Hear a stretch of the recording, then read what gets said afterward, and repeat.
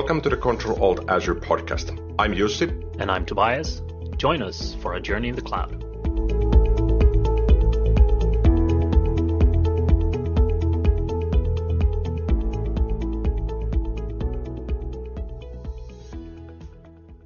Hey there, and welcome to another episode of Control Alt Azure. This episode is sponsored by ScriptRunner.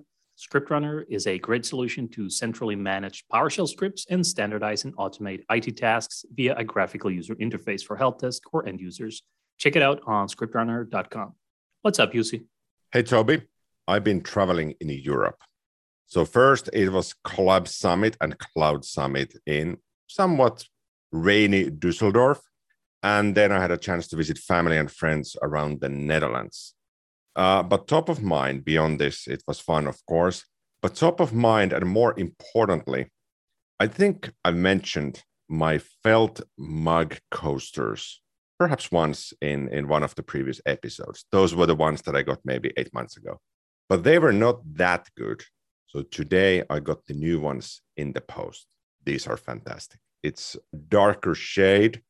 And the bottom is, I think this is cork or wood, and they're fairly tiny. So they're just optimal for my IKEA glasses and mugs that I frequently use at my home office. And this is the first time I'm actually using them. So I'm putting the glass down. You cannot hear anything. These are fantastic. So for all we know, you might put your glass down 10 times during the episode, 25 times, and we don't know. Yeah, exactly. This was one of the greatest investments I've done this year. That is really top of mind for me. How about for you?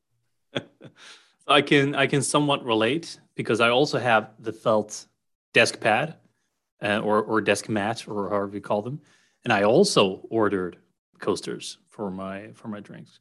I don't get a lot of new stuff, but I can agree with the sentiment that these are pretty nice. And I like my clean desk, so I have a very small coaster and I have my cup on top of it, and that's it. Nothing else on the desk. Obviously, my keyboard and my mouse, but that's pretty much it. So it's very nice, very clean. I like them. So for me, I think I mentioned in a previous episode fairly recently that I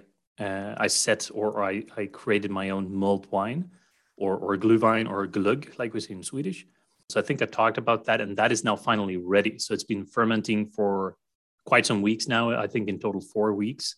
So it's ready to be put into bottles. So the smell in my home office is amazing. The mulled wine is fermenting very well, and it's just outside the door in the storage room outside of my home office. So I think it's time to buy these small giveaway bottles that you can find in any gift store, or like IKEA also have them. So obviously in Sweden here, we have a lot of IKEAs, so I can just go to the closest one and pick some of these up. And then I can hand them out to friends and family. So it's a nice holiday kind of tradition that I started doing a couple of years back to create this mulled wine and hand it off to family and friends. So I'm excited about that. I did try it today just to get a sneak peek of the taste, and it's pretty strong. So I think I need to get an alcometer as well, so I understand how much alcohol is in it, because you definitely cannot drive when you drink this. That's for sure. But I don't know to what extent the alcohol level goes up. But it's an interesting thing to do. So I'm looking forward to putting that into bottles and giving it away to people who enjoy it. So that's going to be my next project for the coming days, to find the bottles and put the mulled wine, readily produced into the bottles. This sounds really nice. So I'm imagining you're trying, like, let's do one glass. Let's try the alcometer. Okay, so it's this level. Let's try a couple of more glasses. Let's try the alcometer.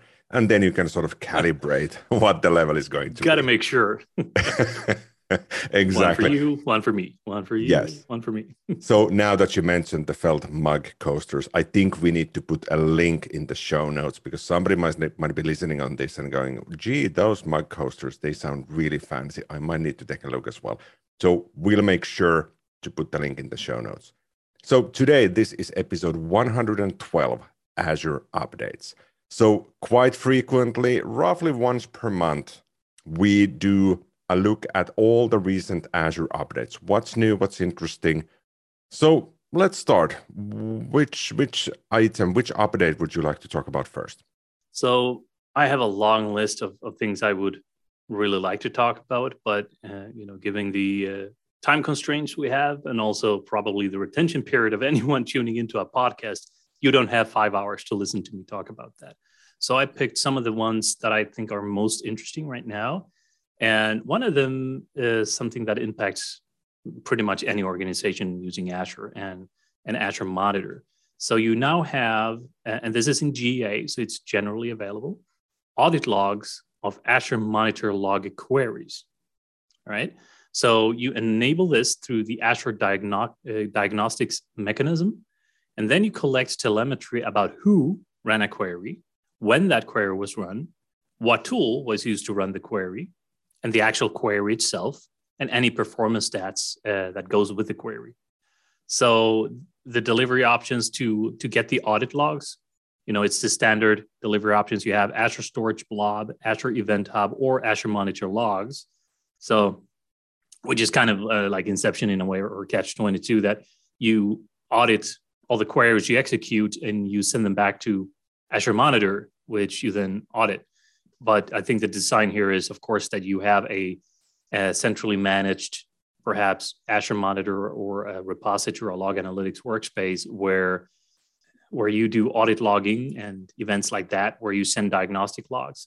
And then from all your applications and all the different places around your Azure where you use Azure Monitor, where people can make queries, you can send audit logs from those queries now back to your centrally managed audit log location, whatever that is. So again, the options are Azure Storage Blob, Azure Event Hub, which you can then take action on, or Azure Monitor Logs. So I think this is a really cool feature.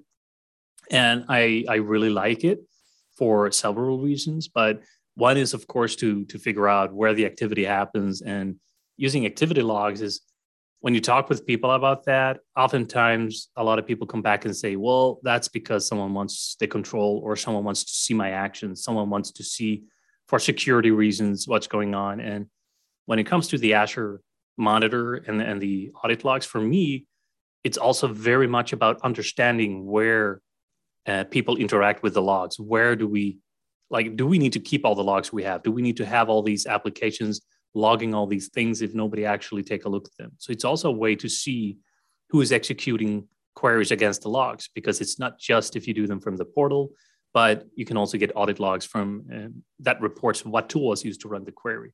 So if you did it through an API or if you did it from the browser or whatever. So I think there's quite some use cases for this. I have a long list of use cases already now where this will fit the bill for what I do on a daily basis. So I really like that one. I'm definitely going to take this for a spin right away.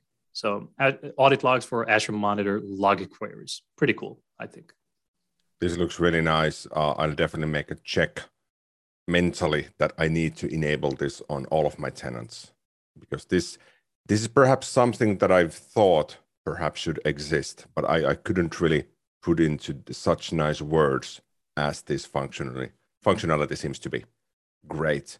First on my list, this is in public preview, and it's a fairly complex and somewhat technical feature. So let me first quickly announce what the update is, and then I'll try to tell you what it really is. So officially, the announcement is create a profile container with Azure files and Azure Active Directory. So this doesn't really tell you much beyond you're creating a container in Azure storage. So not the container, but more like a container for content. But what really happens here, I think the title is a bit misleading. What's really happening here, the actual capability that was announced as part of this, is that Azure AD now supports Kerberos authentication. That's key here, because that hasn't been previously available. Beyond Azure AD Application Proxy could sort of do Kerberos with on-prem, but this is for the cloud. So many of the use cases you could utilize here would be that you want to migrate your perhaps on-premises file shares. They could be DFS based on AD or just plain old file shares. You'd like to migrate those to Azure Storage instead of Teams or SharePoint Online. But then the problem is that how would users authenticate against that? And now you could expose that through Kerberos-based authentication, meaning that users wouldn't have to dial in, use a VPN. They could simply leverage the open endpoint of the storage account through Azure Files, but then you could enforce Kerberos authentication. So on paper, this looks really good. But much of the announcement is tied with Azure Virtual Desktop now being able to host something called FSLogix-based user profiles to access Azure Files. And the whole thing with this is that you sort of have roaming profiles for users when they access their Azure Virtual Desktop-based VDIs. But you can sort of discard that and focus more on the Kerberos bit. The requirements for this are quite high. You need Windows 11 Enterprise or Windows 10 Enterprise version 2004 or later, or Windows Server 2022. And you also must have hybrid user accounts provisioned. So this still requires the on-premises AD domain controller and Azure AD Connect in place. But then you have to opt for just one authentication method on the storage account. So you have three options: Azure AD, Active Directory Domain Services, or Azure AD Domain Services. So it's fairly complex, but key here is that we now have Kerberos authentication in preview that we can then utilize for, at least for now, for Azure storage-based needs when eventually we might be leaving the on-premises behind. All right. I think that's a lot to take in. But I think also because the way I operate, everything we have is cloud native, and we don't actually have any on-prem environments at all. So I think this is fairly hard for me to relate to today. I understand it, and I understand where this is coming from. I like this capability. It's nice. But I'm also happy that I work only with cloud these days, which is not the single truth for everyone, of course. But it's a nice area to play in. So the next update, or a collection of updates, I will say, because usually in these update episodes, I talk about what's new in Security Center. And the first news about Security Center is that it's no longer called Security Center, right? I think we talked about that in the previous episode, or one of the previous episodes.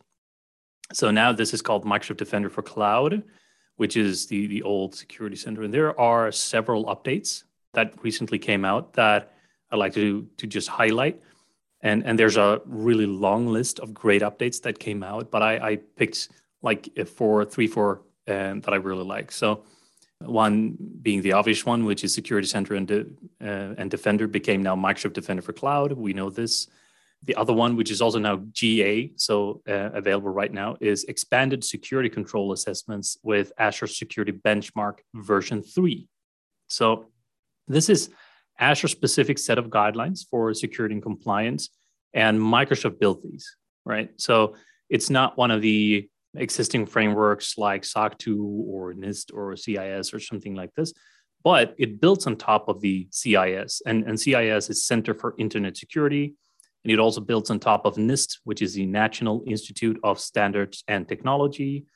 And in version 3 now, there are some enhancements like additional mappings to PCI DCC 3.2.1, if this is a standard that you need to follow. There are additional mappings to CIS controls version 8. So again, the CIS is the Center for Internet Security. There are more granular and actionable guidance. So you have security principles, which kind of provides insights into the overall security objectives. And that kind of builds the foundation for the Microsoft recommendations. And then you have the Azure guidance, and that's the actual technical how-to for meeting the objectives. And then you have a bunch of new controls. You have DevOps security for issues such as threat modeling and software supply chain security, as well as things like key and certificate management for best practices in Azure. So there's a lot of welcome improvements and additions to the version 3 of the Azure Security Benchmark. So if you do use Security Center or Microsoft Defender for Cloud, like it's called now, I would urge you to take a look at that, because all these new mappings that map to your existing resources inside of Azure, we see here that this is a living organism. And we talked a lot about compliance and security in the past, and we can see, all the time Microsoft does these updates. It's not something you should just put on the agenda to do someday, to take a look at maybe later. I would always recommend take a look at that right away if you can, to just at least understand what has been introduced. Because every time a major update like this happens, I see that there are several controls that they map to certain of these security and compliance standards that might be beneficial for our company and what we're doing or what you are doing in your organization. If you, for example, follow ISO 27001 or SOC 2 or SOC TSP or whatever it might be, whatever standard you're following, whenever these standards and these controls are enhanced, it helps us kind of achieve the certificate for such an audit if we go through an audit. So I really like that.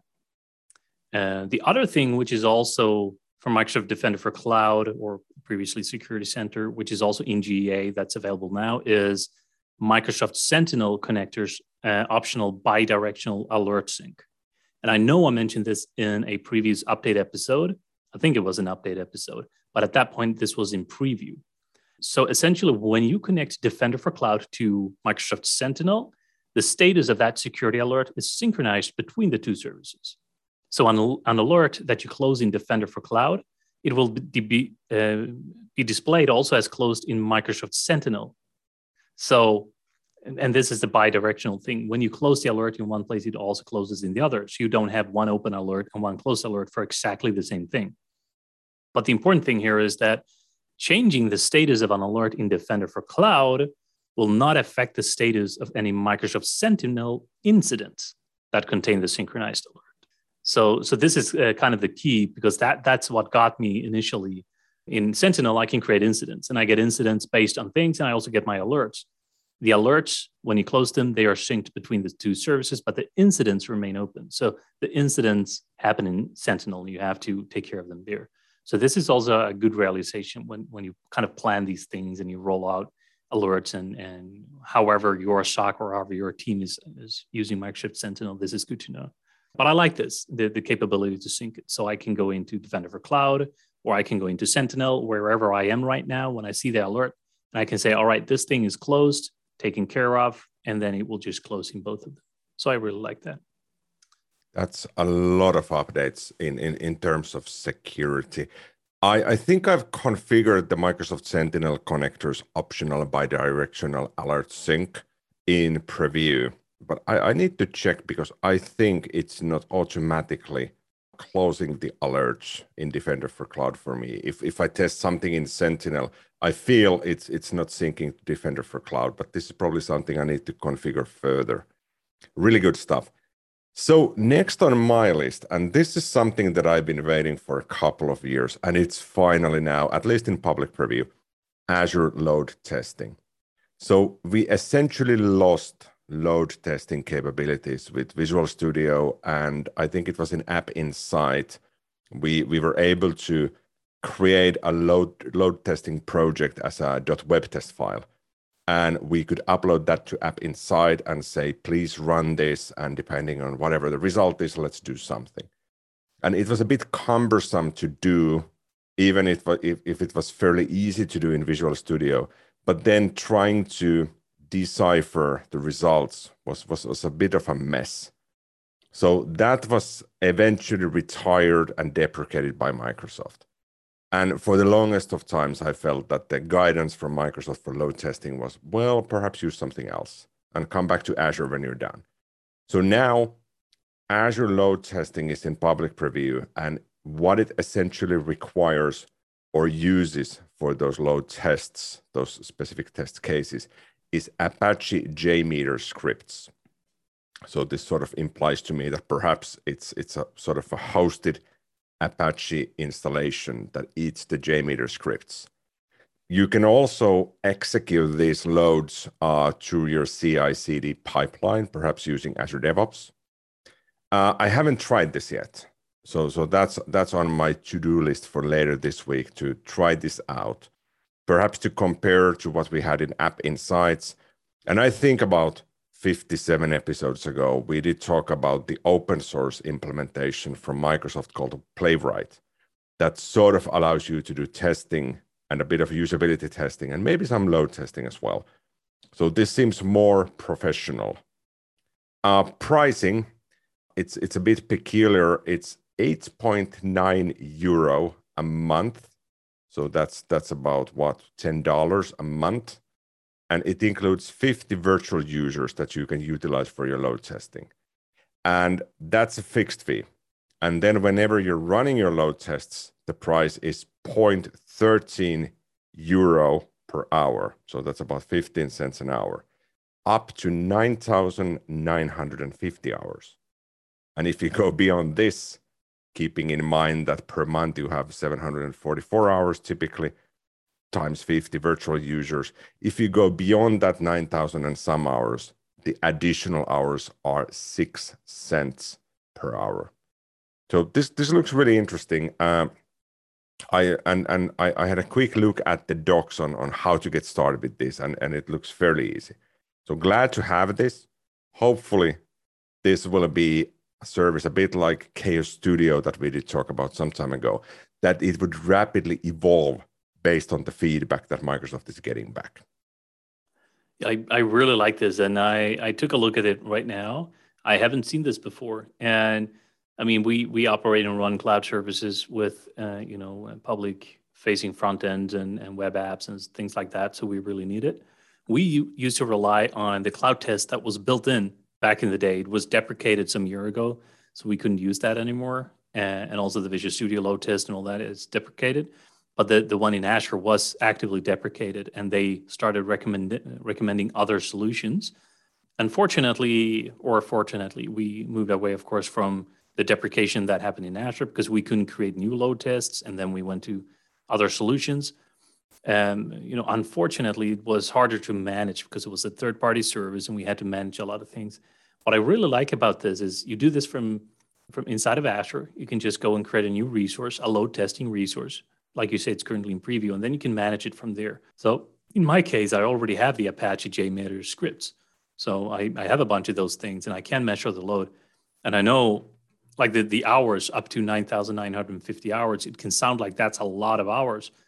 When you do load testing and you simulate 250 users running for 20 minutes, and then you scale it up, and then you scale it down, and then you do this, and then the minutes fly away.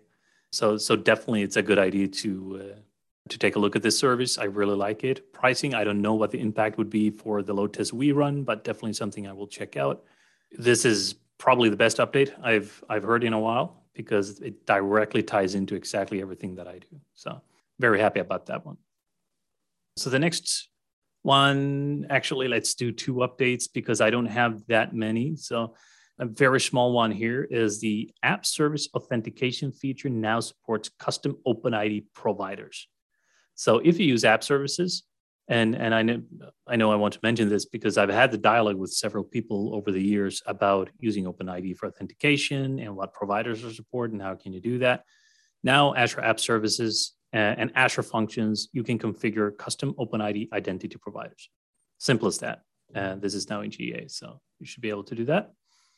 Now, the other updates that I wanted to talk about is AKS-related updates. And these are 2 updates for GA or that are available now in general availability.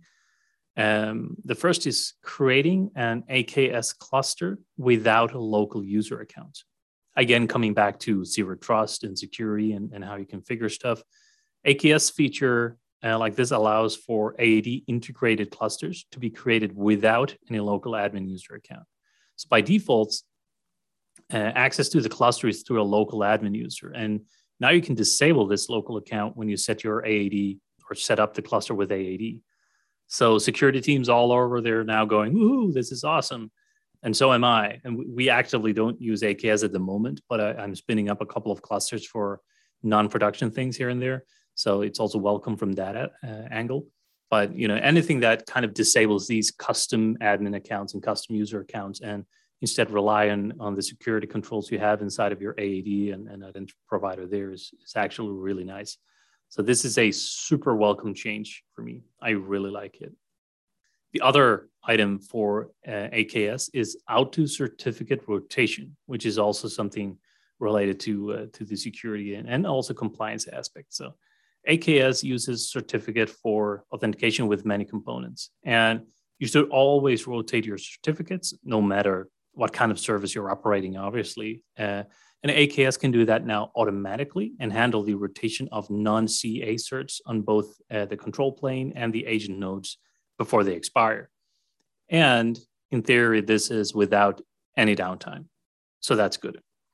This is being rolled out right now and is expected to be fully rolled out by February 2022. So although it's in GA, you may or may not have it available yet for your clusters. So you might want to check out the announcement and or see if this is available for your region and subscription at this point in time. Interesting updates. I don't run AKS in production at the moment. Every now and then I deploy one for testing stuff, but I like the ability to create a cluster now without the local user accounts. So for me, what I have left on my list of updates, I've got two fairly small ones, and then one that's perhaps a bit more, I wouldn't say complex, but perhaps more widely to be used.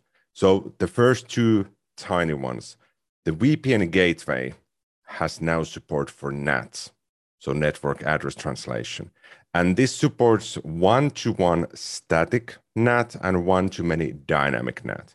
What it means is that you're building perhaps a site-to-site VPN between your on-premises network or networks and Azure. And usually on Azure, you have one or more virtual networks. So on Azure, you might allocate a set of IP address ranges, and those might overlap with some address ranges you have internally, where you're routing your traffic between on-prem and Azure. So now you can do the network address translation on the gateway. Before this, it wasn't technically really possible. You would have a problem in routing, and you would have to resort to all sorts of shady things. So if your address spaces overlap, you need to build the VPN gateway, then definitely enable the NAT option, which you can do later as well. The second one, and this is super tiny, but I at first I thought nobody needs this capability. And the capability is Virtual Machine Selector.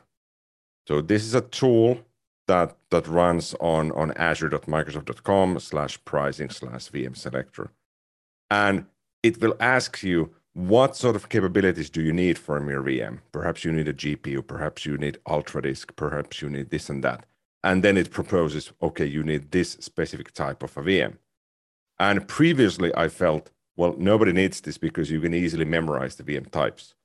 But now there's like 275 different types. So perhaps this is useful now. So those were the first two fairly easy ones. But the last one that I have on my list, SFTP support for Azure Blob Storage in public preview. This is interesting. So whenever you need to integrate often legacy data or data from on-premises or external to Azure data sources, you might use Azure Data Factory or some sort of fancy integration engine. But far too often, hosting companies and enterprises prefer using FTP, which of course is unencrypted, as FTP allows for securing that transfer path as well. But since Azure didn't support SFTP, now you can enable that to a storage account, which is super useful because on the storage account, you can enable data lake services. You can then dump whatever data you need in the storage account and it becomes available in the data lake. And now you can build your data platform and integration from there on without resorting to using VMs in between. The limitation for now is that this is only available in limited regions. For Europe, this is only available in North Europe, not West Europe. And in the US, this is only available in East US 2 and North Central US. And in Canada, only Canada Central, and in Australia, only Australia East. You need to fill out the form, and then you need to go to your subscription, click preview features, and enable this. and then it becomes available. This is free for now. Pricing hasn't been listed yet. But I feel like this might be a game changer for those everlasting integrations that push CSV files back and forth, but now you can do it securely. Okay, I think this was all we had. Super interesting ones here. I know I will have a busy weekend trying many of these out. So the last thing we have is the unexpected question. And based on my bookkeeping, it is my turn to ask you, Toby. So here goes. And I am carefully positioning my glass on the felt coaster first. If someone asked to be your apprentice and they would ask to learn all that you know, what and how would you teach them? That's a really good question. And, I think we can go really deep or really shallow in an answer like that. But I think, stay humble. Being humble will get you really far. Stay true to yourself and who you want to be. Also very important. Successes in life will follow if you treat others with the same respect you demand yourself. Always choose the higher road. Be the better person. Be a leader, not a manager. Don't tell people what to do. Show them what to do. I think these are like the common traits that I would like to share as wisdom with whoever would be my apprentice in life. Because this is about, at least the way I read the question is that it's an apprentice about life, not just business or Azure, because that would, of course, angle the answer a little bit. But I think just that would apply in business as well. Be humble. Be humble about the challenges. Be transparent about what you know and don't know. Always be the better person. There's actually, if I had to recommend one thing, I would probably say read the book called Extreme Ownership, which changed a lot of my opinions or my ideas about a lot of things. And the TLDR on that is, own your mistakes, but also own them even if it's not your mistakes.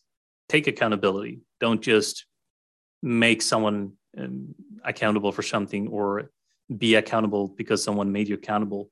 Make yourself accountable and responsible for figuring things out and own the responsibility of those things. That will get you far. So yeah, that was a pretty serious answer to a very unexpected question. And I have some funny answers as well. But I think this was, if anyone is listening in, I think this is something that is true to heart, that, and that would be my takeaway. And you ask me again in 10 years, I think I would probably answer the same thing. I really like your thinking here. I do have the book that you mentioned, and I started reading that about maybe a year ago. I think I was traveling, and there was something really off-putting about the book. I think the sort of analogs to different things in life were too focused on the U.S. Army or some such, and that's a fairly distant thought to me. But what I will do, and I know we've discussed this before, what I will do, I will restart with the book tonight. And I don't promise to get it done tonight, but in the coming weeks, I will complete the book. So if I have one recommendation, it's, read the book. And I can agree, because this, whatever U.S. military and anything related to that is obviously very remote for us in Europe. So some of the things, and I think it's really easy to relate to everything they say, even if the situation itself is remote. The way they handle that situation later than in business, it's a nice analog or a walkover from other things in their life than now to how they run their business. So I think that is the takeaway for me. Lessons learned from the field, but in the end, own your mistakes, but also own them even if you're not accountable for them. And again, be a leader, take charge. Get things done. I like it. Yeah, sounds really good. So thank you again for joining us for episode 112 on Azure Updates. And we hope you'll join us next week as well. Thank you. All right. See you then.